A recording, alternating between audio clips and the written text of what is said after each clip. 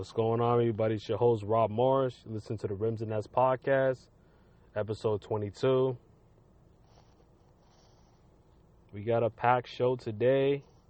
Recording this on a Sunday, October 20th. Just 2 days away from the regular season, start of the regular season. That's going to be exciting. Obviously, the Celtics. We'll get into the Celtics a lot in this show. Obviously, they're playing against the Sixers on Wednesday, so we'll preview that matchup later on the show. We're going to also wrap up the preseason news on that front. Obviously, we get into the Carson Edwards explosion last week against the Cavs. Obviously, Theis starting to fit in really well with that starting unit, which he could be the front runner to get that starting role. Also get into that 15 spot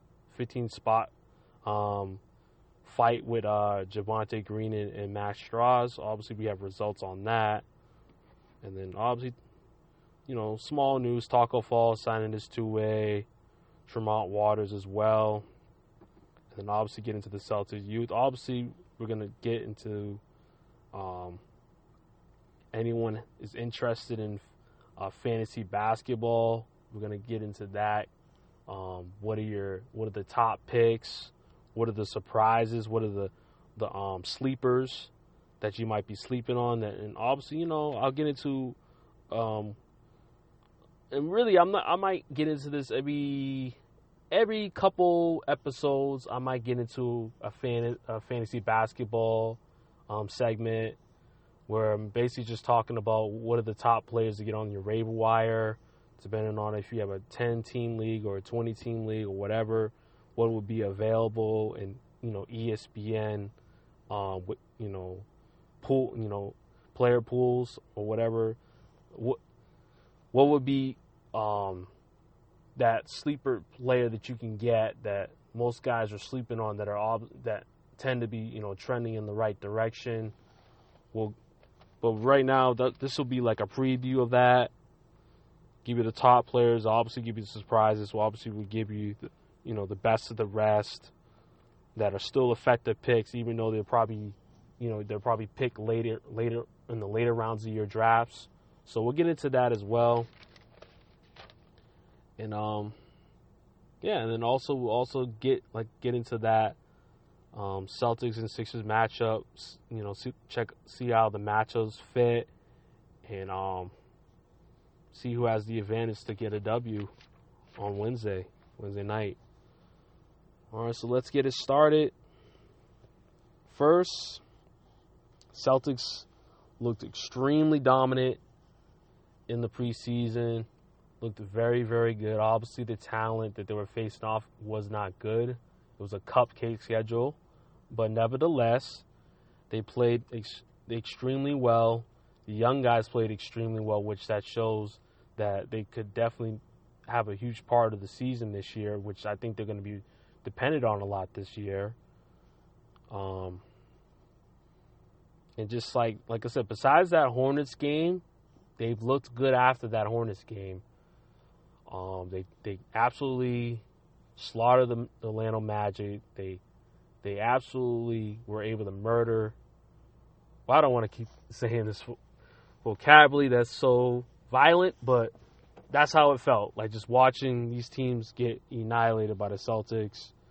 The Cavs obviously just are probably one of the worst teams in the NBA, and it showed. And the Celtics just clearly got them outmatched in every level possible. So they, like I said, they had a strong preseason performance compared to last year. Last year's preseason wasn't the best. It was very shaky, and sure enough, that shakiness, was able to contribute to a rough first start. So this looks like it's going to be a promising start. I think they might have a really good start. I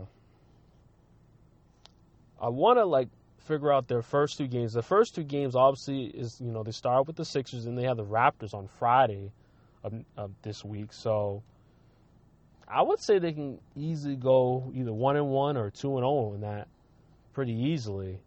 I think the Sixers game is going to be tough. I don't know if they'll be ready to beat the Sixers because we all know the Sixers, they're potentially supposed to be the favorites in the East this year, adding Al Horford and company.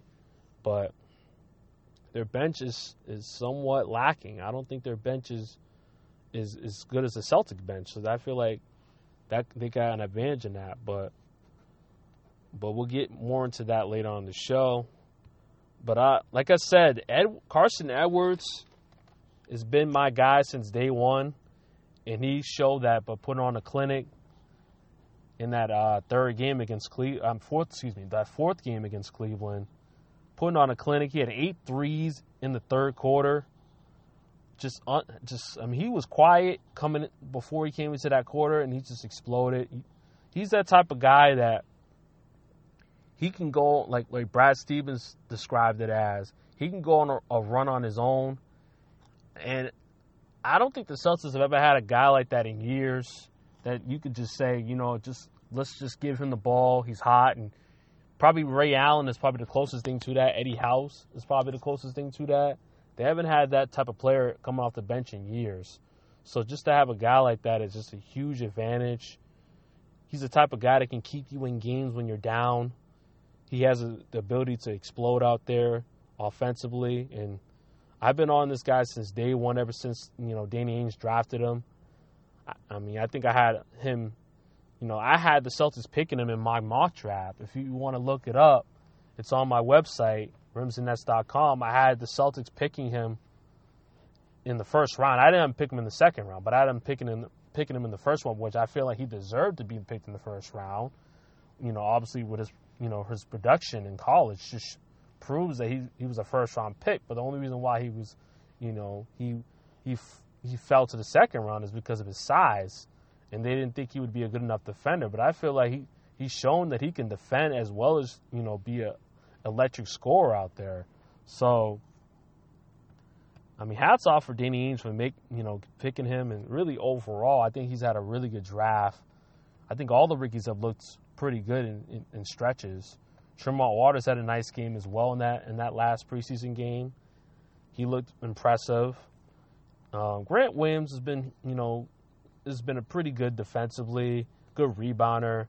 I don't think he's going to really wow. I don't think he's going to get that much time. I think Brad likes to play him because he does all the little things out there, but I don't think he deserves to really play over maybe guys like Edwards and well, we have to see how Romeo Langford's going to be. He did end up getting hurt in that third preseason game. I think he had like a knee strain, so it's tough. That it's just a tough thing for him because he just got back. He got back from that hand surgery and that wrist surgery that he had, and then now he has another injury that's going to keep him sidelined for a few more games. I don't know if he'll be available for that first or second, regular season game this week. But I don't really think he really has an established role yet on this team. When he had his time, we was just seeing a glimpse of him. We didn't see a lot, huge stretches like we've seen, Edwards, which Edwards at this point with that performance, he's going to prove himself to be one of the most important players to come off that bench, with Marcus Smart and his Cantor. So we'll have to see how it goes with that. Like I said, also got into, solidifying that center role. Daniel Theis is in the driver's seat to get the starting role on Wednesday night for sure. He's definitely shown that his versatility, able to be like a pick and pop guy or a pick and roll guy. He plays out on the perimeter, doesn't clog the lane, so it helps guys like Jaylen Brown, Tatum, and Hayward, and Kemba Walker drive to the rim. He's just a better fit for that starting role. Unlike Cantor, where Cantor, at times can be a liability on the defensive end. Theis isn't going to really hurt you that much defensively, besides maybe if you're playing against a bigger center like an Andre Drummond or or Joel Embiid, he might get hurt inside in the post. But other than that, I think Theis is what you would call a modern day big that is a rim runner, can guard multiple positions, can defend the pick and roll at a high level, and he checks all the boxes. So I think Brad's going to lean on him, or Brad Stevens is definitely going to lean on him to be that starting guy or that main big to play with that starting unit. And then you obviously have Cantor probably play 20, 25 minutes off the bench to back him up. So yeah, he's definitely coming into his own. He's definitely showed some improvement. And you could just tell that the experience level, this is his third year in the league, that you can tell that he gets it compared to guys like Robert that are a bit slow on rotations. Robert Williams is just like, he's so athletic, but he's just still, parts of his game that he has to work on. And I think Theis is ahead of him, and he's definitely ahead of all the other bigs on the roster right now in all those areas. So he's definitely going to be the starter for sure. And then obviously the 15th spot is pretty much wrapped up. Javonte Green gets it because he just looks unguardable out there at times. Like, his athleticism is unbelievable. He's a freak athlete. Sometimes it takes him 1 or 2 dribbles. He gets to the rim from the 3-point line. He's just an explosive athlete. And that's something that they're going to need.